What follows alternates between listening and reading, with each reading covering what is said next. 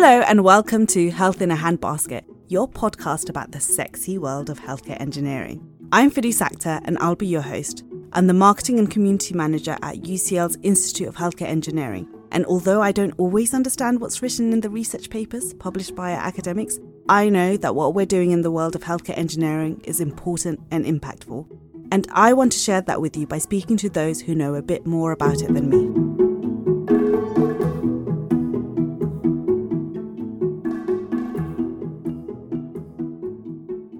Today we're picking out the topic of smartwatches. Everyone's got one these days. I'm not wearing mine because I always forget to charge it, but they're really clever. You can track your heart rate, your steps, and manage your diabetes. So you probably didn't think I'd say that, but that's what we're going to be talking about today. My dad has type 1 diabetes, so I'm familiar with it. It honestly takes over your life, and the things that would be unconscious daily actions really aren't. Things like eating, sleeping, managing how hot you are. You really have to think about those things when you have diabetes. So for anyone living with a chronic illness, it's a hard life. So having something that helps you manage your condition is honestly such a significant step in terms of healthcare. So let me introduce you to our two guests today. It's a really busy recording studio today. I've got Ken Lee with me, who's an assistant professor of artificial intelligence in healthcare. He's passionate about solving physiological, medical, clinical, operational problems in healthcare using AI techniques, and in particular diabetes management using monitors and wearables. His team was the winner of the International Blood Glucose Level Prediction Challenge for type 1 diabetes in 2019. And I'm also joined by Melissa Connolly, who is type 1 diabetic. She was diagnosed when she was 6 and is currently using an insulin pump that she started using in February of this year. She's been blogging about her experience and you can read her blog. We'll put it in the show notes. And so, hello, both Ken and Melissa. How are you guys today? Good. Hi, everyone. Yeah. Hi. Super hot today, so we're all a little bit sweaty here. Okay, let's start right at the beginning. What is diabetes, Ken? So diabetes is a group of metabolic disorders characterized by high blood sugar. People who have diabetes normally will experience, when your diabetes is too high, you'll experience we call the hyperglycemia. And when your blood sugar or glucose level is too low, we will say you'll experience a hypoglycemia. People's target is to maintain your glucose level not too high, not too low, in a very central or middle, this range. What is glucose, Ken? Glucose, you can also call it like blood sugar. And you get that from food? Yes, you get it from food. Your body digests the food and the blood sugar into your blood, and it goes to your every corner of your body to send energy. Okay. Yeah. And I know that there's two types of diabetes. There's type 1, which is... Yes, there are mainly two types. Actually, there are three types. Oh. Type 1, type 2, and gestational diabetes. So gestational is for pregnant women. Mm. And so only pregnant women get it? Yeah, only pregnant women will get it. And after their pregnancy is gone? Yes, that's correct. Okay, so what I understand about type 1 and type 2, so type 1's a lifelong condition. So your immune system attacks and destroys the cells that produce insulin, and that's what Melissa's got. And type 2 is where your body doesn't produce enough insulin and the body cells do not react properly to the insulin that's being produced. Right? Yes, that's correct. Yeah. And normally type 1 is more severe than type 2 diabetes, and most of people who have type 1 diabetes are because of family reasons. But for people who have type 2 diabetes, some of them are due to family reasons, or some of them due to lifestyle reasons. I mean, diabetes is quite common, I think. A lot of people listening will be familiar with it because it affects 1 in 11 adults. So Melissa's got it, my dad's got it, and 10% of people who have diabetes have type 1 diabetes. Yes, I think there are more than 500 million people in the world globally who have diabetes. So that's a very large number. Huge number. Yeah. So Melissa, you've got type 1 diabetes. Tell me what it's like living with it. So I was diagnosed when I was 6, 25 years ago now. And I've grown up with it and it just feels normal now. I don't really remember what life was like without being diabetic. Obviously, when I was younger, my parents would sort of manage it for me. So as I've got older and I've had to learn how to do it myself, that was a bit of a challenge. As a teenager, I sort of pretended that it wasn't a thing. And I think that's quite not a normal thing. I think that's quite a common thing for teenagers to do. You just put it to the back of your mind and sort of get on with your life. But as I sort of got into my 20s, I realised that it was sort of time to take the control back over it. But at the same time, that's when I started sort of getting into running and exercise. And obviously that helps with health and weight, but that sort of brought challenges with my diabetes. And I've sort of learned in the last sort of 10 years how hard it is to balance those things. And yeah, then in February, I got my pump to hopefully help me with it. And that's when I started writing about it to hopefully help other people that are struggling with the same things that I am. How do you manage your diabetes? How do you inject insulin? So I started using a insulin pump that's sort of attached to either my leg, my lower back, can be attached to my stomach or my arm, and that administers a little bit of insulin every hour. And then I use a device like a smartphone to inject a top-up of insulin every time I eat carbohydrates.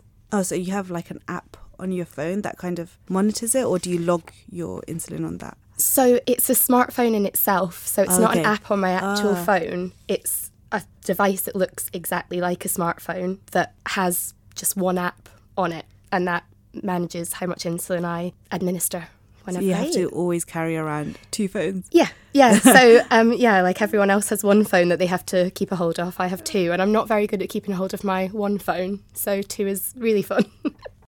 Ken, there's also other ways of managing it. It's not just using a insulin pump. In what other ways can you manage your diabetes? Yeah, traditionally, like 5 or 10 years ago, people normally use like an insulin pen to inject insulin, certain units of insulin into their bodies along with meals normally. But in the recent 5 years, a lot of new technologies developed, including the insulin pump. So more and more people now are using insulin pump and many other variables to help them inject the insulin dose.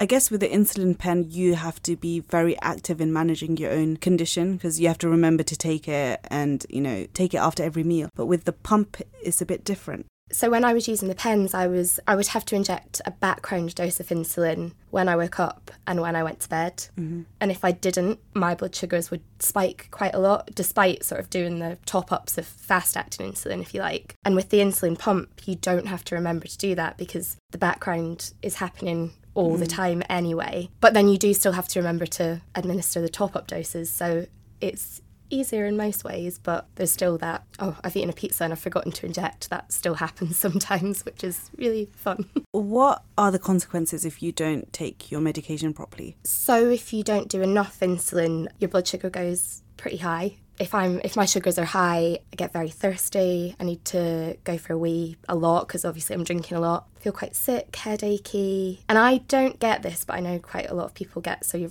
vision can go a bit blurry.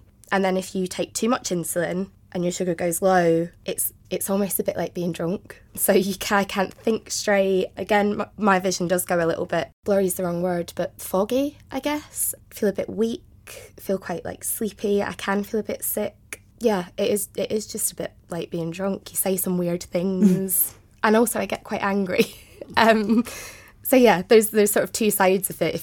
If you do too much, it goes one way, and if you don't do enough, it goes complete other. I mean, I find it so crazy that a hormone like insulin can affect your mental and physical capacity is crazy. It has such a big impact on our lives. And I think with people who don't have diabetes, you take that stuff for granted. You don't realize how important insulin is and how I don't have to take insulin after I eat or, do that kind of stuff. Or I don't have to worry before I go to sleep. Is it too low? Will I wake up the next day? Because I think with my dad, he had a few insulin comas. So in the morning, he wouldn't wake up. So it's crazy. It's super scary that you have to really, really manage your life in such a particular way. What are some of the surprising ways diabetes has affected you?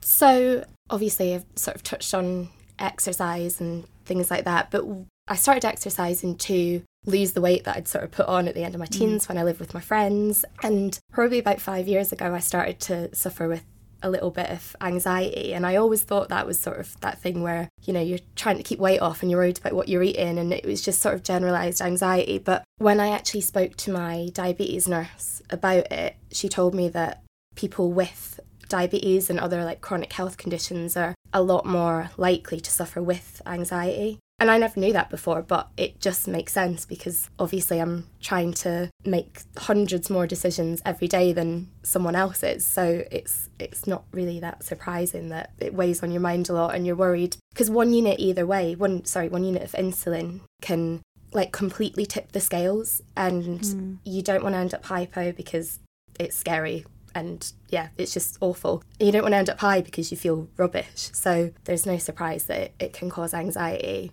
And I guess the other one was I got married a couple of years ago, and they always used to ask me at my diabetic clinic, you know, you have to let us know if you're going to think about having kids. So after we got married, I sort of said to them, it's probably on the cards at some point soon. And they were like, oh, you have to go to this, I think they called it a pre-pregnancy clinic. And I never expected that. They don't tell you about it when you're younger because, you know, if you do get pregnant, it can, for whatever reason, I don't really understand, but it makes your blood sugars less in control. You have to go to this clinic to get your control really tight. And yeah, you have to go to this different clinic until you get pregnant and until you have a baby, which is crazy. I didn't know that you had to do that because no one tells you that when you're 6 and you are told that you're diabetic. So how has the insulin pump changed things for you recently, like going from the pen to the pump? I think the most obvious change is that you don't have to do injections anymore. So whereas when I was doing injections, I was doing at least 6 injections a day. Is that after every meal kind of? Yeah. So I was doing an injection when I woke up and an injection when I went to bed, and then an additional injection with every single meal or snack that I had. And now that I've got the insulin pump, I attach it every 3 days. So I only have one tiny injection, I guess, every 3 days. And that's amazing for someone that's done 5 injections a day for 25 years. You know, if I wasn't doing so much running, it would make life so much easier because when I do nothing for a day, my blood sugars are so steady.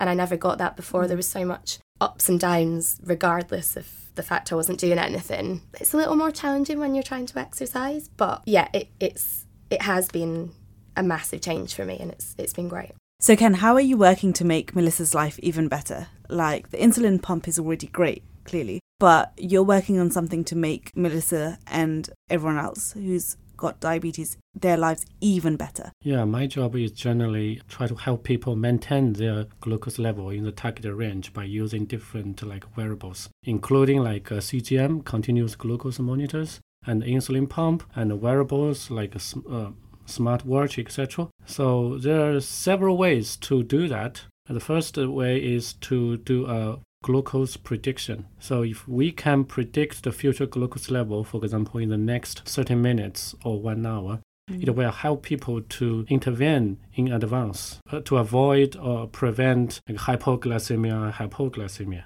For example, if you predict that you will experience hypoglycemia in the next 30 minutes, you can do some proactive actions, like to have small snack, something to avoid that. Another way to achieve this is to develop a personalized insulin advisor. So generally, people need to estimate the carbohydrate intake and then use a formula to calculate how many units of insulin you need to inject along with meals several times per day. But later or in the future, we can use this personalized insulin advisor to do this calculation. So you don't need to do this estimate by yourself because normally sometimes it's not accurate. And this personalized or individualized tool can help you to achieve that. So is it kind of like, so you'll have a smartwatch on your wrist, most likely your wrist, right? Yes. Yes. And it will kind of monitor your blood glucose levels, and then that the AI or the thing inside your smartphone will be able to tell you, hey, it's too high or too low, and you normally now people use CGM, continuous glucose monitors, to monitor their real-time glucose levels. What's CGMs? How does that work?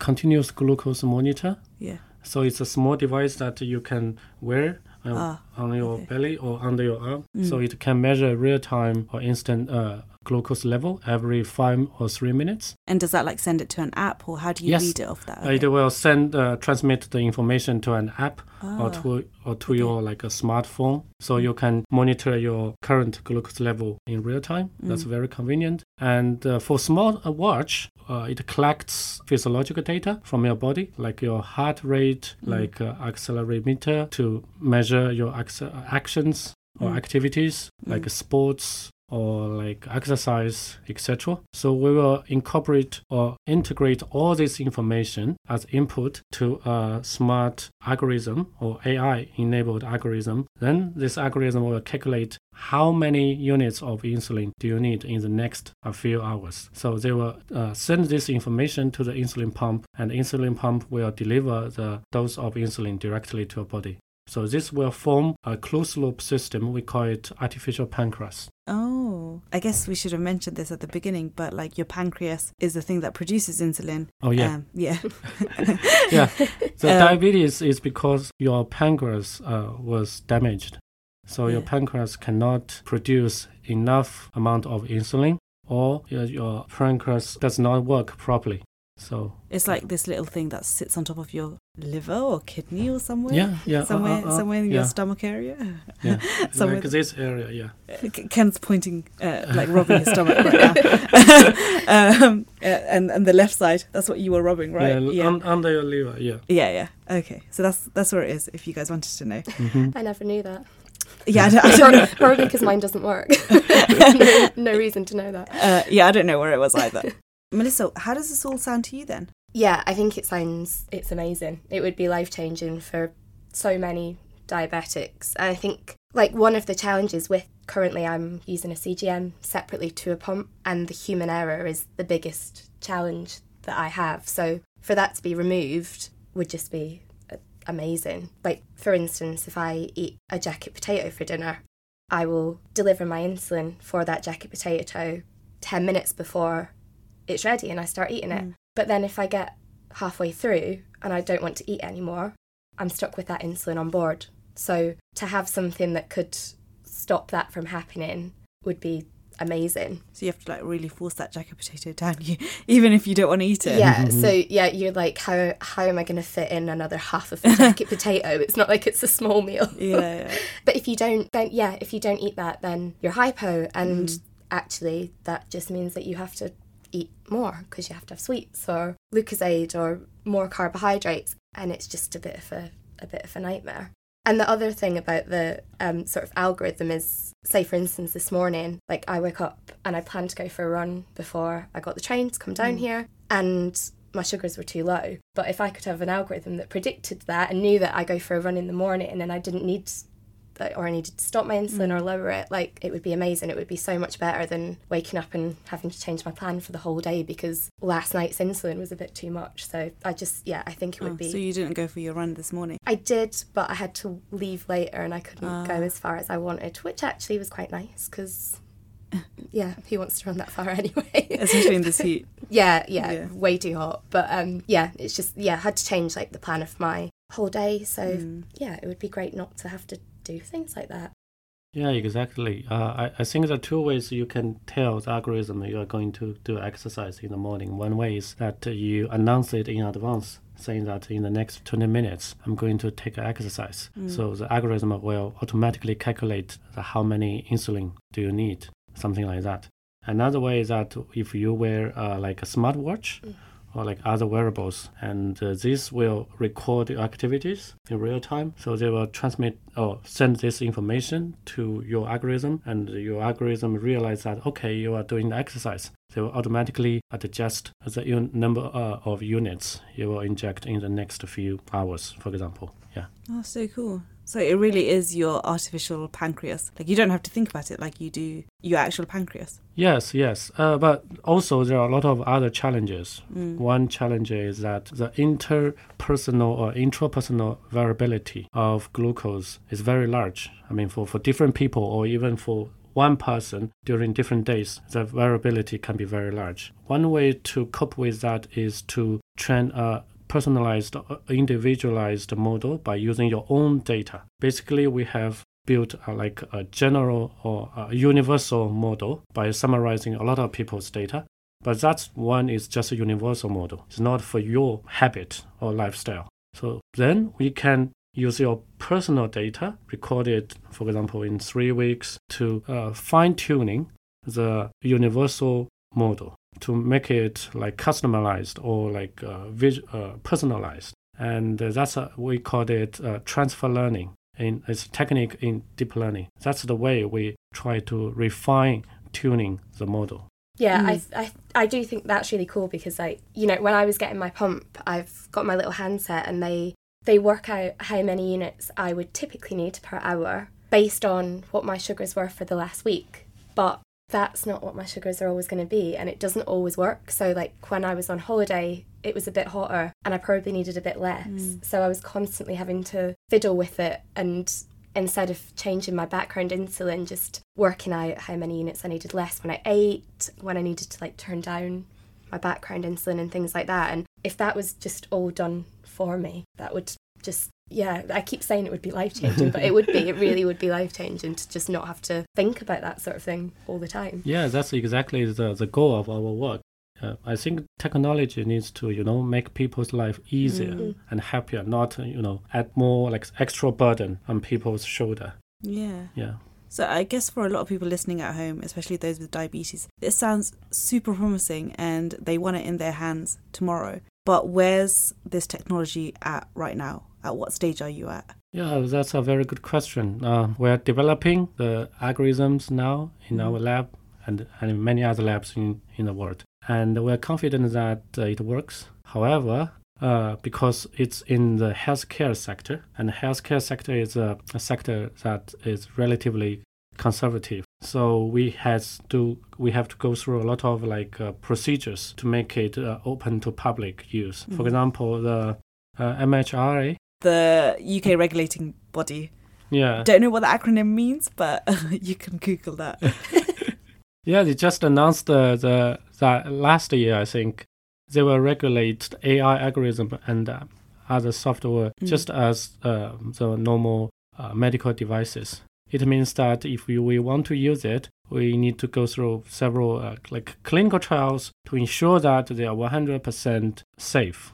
So I think that's a good decision, but actually they have good and bad. The good side is that we can ensure that the product or the algorithm is very, very safe. But the bad side is that we need to wait longer, like years, because normally clinical trials takes a lot of time from applications, approval, patient recruitment, conduct the trials and analyze the data, report. So you have to go through all of these procedures, and you have to not only one trials, but several trials to show that your algorithm is very safe. And that can take years. Yes. Years. I mean, at least 2 or 3 years. Yeah. Or even longer. Yeah. Yeah. So with AI, I learned this very recently off another podcast, by the way, our podcast with Peter, that AI data comes from what's already there. So if you're feeding AI with data from white males of the age of 40 to 50, you're only going to get personalized data for that subset group. So how does it work for someone like Melissa or like my dad who don't fit those categories? Yes, that's a very good question, because that question relates to the bias and ethics of the AI algorithms. There is a saying in AI world called rubbish in, rubbish out. Yeah. It means that if your data source is rubbish, the model you produce is rubbish. So you need to ensure that your data source is unbiased, it covers all the population, all the ethnicity, and all the ages, to ensure that your model is unbiased. Yeah, that's very important. I guess that's where the recent regulation, government regulations come in. Yes. Yeah, to help it. What happened before then, though? What happened before regulation or regulatory systems came into place? Actually, there are many existing algorithms already, in the market or online, produced from different companies or even big companies, you name it. And many of them are using a private data set or some data set not public accessible. And they claim that they are unbiased, but you need to go through a lot of assessment to ensure that they are unbiased, because some people find that they are biased for a minority group of people. And the big names realize that, then they update the system or the algorithm and correct that.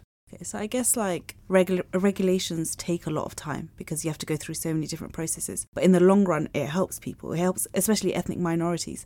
It makes sure that their data is also being fed into the model. I agree. Yeah. So, Ken, what does the future then hold for diabetes treatments? I'm very positive, actually. Yeah, I think because now the technology is developing very fast. We just got the news from ChatGPT or related technology that blow people's mind, and a lot of people are using it, and people call it the iPhone moment of natural language processing or the AI technology. Personally, I think the similar iPhone moment will happen in the diabetes management in the next 10 or 15 years. I think there will be some very powerful CGM or insulin pump that can be developed in the next few years that enable people who have diabetes can lead a very normal life, like normal people happily.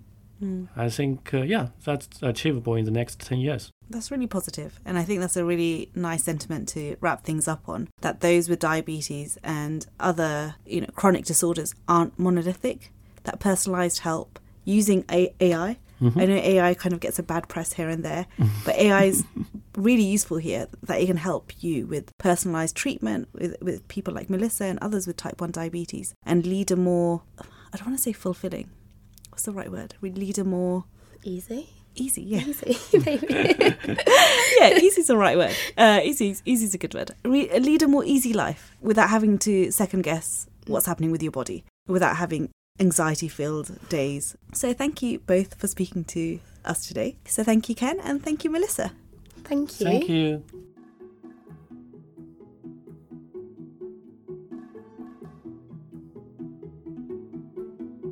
Health in a Handbasket is produced by UCL's Institute of Healthcare Engineering and edited by Keris Bradley. The Institute of Healthcare Engineering brings together leading researchers to develop the tools and devices that will make your life better. We're using this podcast to share all the amazing work taking place. You can learn more by searching UCL Health in a Handbasket or following the link in the show notes. So share with your friends and family if you found this interesting. We're available everywhere, especially where you just listen to us.